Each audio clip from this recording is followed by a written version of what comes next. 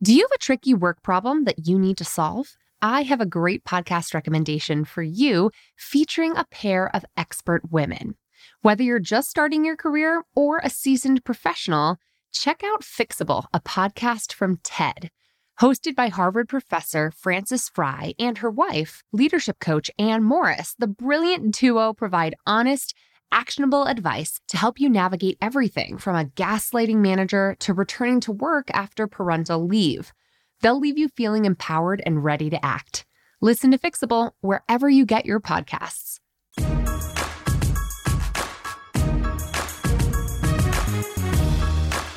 We talk a lot on this podcast about navigating tricky workplace scenarios, career change, and toxic managers. And one of my friends, a business owner in her own right, listens in on our weekly career conundrums and worries, oh my God, am I perceived that way by my employees?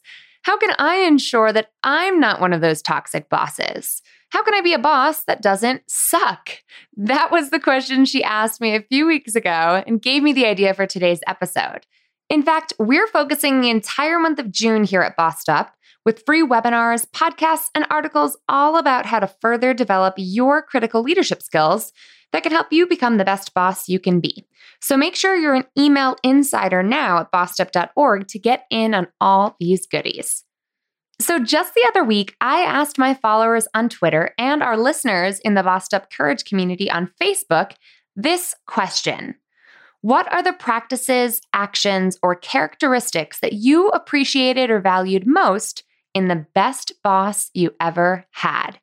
There were 3 clear trends that emerged right away in all of your responses: encouragement, trust, and communication. When it comes to encouragement, listeners like you had this to say. Daria said, expressing gratitude when I've done a great job. Heather said, giving true and genuine compliments. A person that believed in me and made me feel like I could figure out any challenges, said Labia. And Patty said, they made everyone up and down the chain feel they were necessary and crucial to success.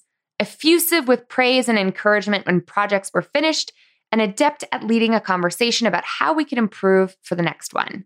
So in other words, a big part of being a boss that doesn't suck is inspiring your team with encouragement, praise, and just making it clear that you believe in them. Now, this might not come naturally to folks who aren't big on verbal affirmations, but it's a reminder of just how far your words of encouragement can go in having an impact on the entire team. The next clear trend that emerged from your responses was all about trust. Christine said, giving me autonomy was key. Gabriella said, freedom and trust to make decisions. Michelle said, appreciating that I was actually genuinely sick and not making me feel like I was taking advantage of paid time off because my boss knew I was working my butt off every minute and struggling to be well at the same time. But it's not just about bosses trusting their employees. Trust is really a two-way street, which was evident in a lot of your responses too. Meredith said, being paid on time. It sounds like a given, but I've worked for a lot of people who weren't organized or didn't pay me correctly, and that shouldn't be something an employee or contractor should have to fight for. Lena said, I really appreciate when bosses aren't arbitrary in rule creation or enforcement. I appreciate being able to manage my own time and being trusted to do so. Some bosses feel like they've got to exert their authority by micromanaging me like I am in grade school. So it became pretty clear to me that your actions as a boss can often speak louder than your words, bringing transparency and consistency to your operations and everyday actions is key. Finally, many of your responses boiled down to communication skills. Caitlin wrote, communication. I don't think I can stress this enough. I like my job now, but one of the things that stresses me out the most is my boss. She tells us everything last minute, which has me rearranging plans and making changes to what I'm doing all the time to accommodate her. And what she does tell us is never explained, so you never really know what she needs from you. On the contrary, however, Jenny had this to say about her best boss. asking me how I want to be managed or what motivates me and how I like to communicate was so appreciated. Emily wrote, taking genuine interest in me as a person. She'd set aside 10 minutes in her busy schedule just to chat with me each week. Kate wrote, being upfront with expectations and being direct. As a manager now, I do this, and I know my employees appreciate it because they tell me. And finally, Christina had this to say, connecting the work to the big picture, committing time for regular check-ins and providing honest, constructive feedback, determining what kind of support each person needs and providing that rather than a one-size approach. As it turns out, there are lots of ways to be a boss that doesn't suck. And focusing on these 3 strengths, encouragement, trust, and communication, feels like a pretty good place to start. Now, I want to hear more from you, listeners. What traits do you appreciate the most in the best bosses that you've ever had? And how are you striving to incorporate those characteristics into your everyday leadership practice? Join in on the conversation on Twitter by hitting me up at Emily Aries or BossedUp.org, or join in on the very long comment thread that we've got going on now in the Bossed Up Courage community on Facebook. Don't know what that is? Go to bossedup.org right now and sign up on the very front of our homepage to get an invitation sent directly to your inbox. Plus, that way you'll be a Bossed Up email insider and get the scoop on all the great free leadership development resources we've got coming your way this month, too.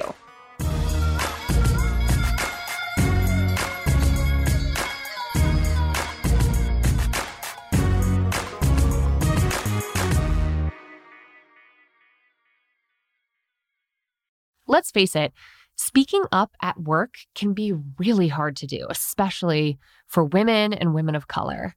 When the stakes are high and you've already worked so hard to just be the only woman in the room, and you want to get everything right, you want to have all your facts and figures accurate before making your voice heard, it's just so much easier to stay silent instead.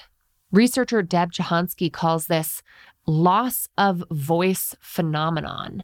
And it actually emerges in adolescent women at greater rates than men, and it sticks with us for the rest of our lives. Self-silencing behavior can actually become an unconscious habit unless we consciously engage in practicing our assertive communication skills. And we here at Bossed Up have set out to help women like you do just that. Speak Up, my live assertive communication course, is back open for enrollment, and we're kicking off a new cohort launching this June. Over the course of 8 life-changing weeks, you'll have access to interactive online curriculum and live weekly practice sessions where you, Irene, and I, and a cohort of fellow Speak Up bosses who are owning their voice, overcoming the social messages that have taught us to keep silent, and really learning to strategically and assertively communicate when it matters most, will actually have the practice time to rewire our brains, create new neural pathways, and build better habits when it comes to speaking up with confidence and precision and assertively communicating in the workplace. Learn more and enroll today to secure your spot at bossedup.org/speakup. That's bossedup.org/speakup.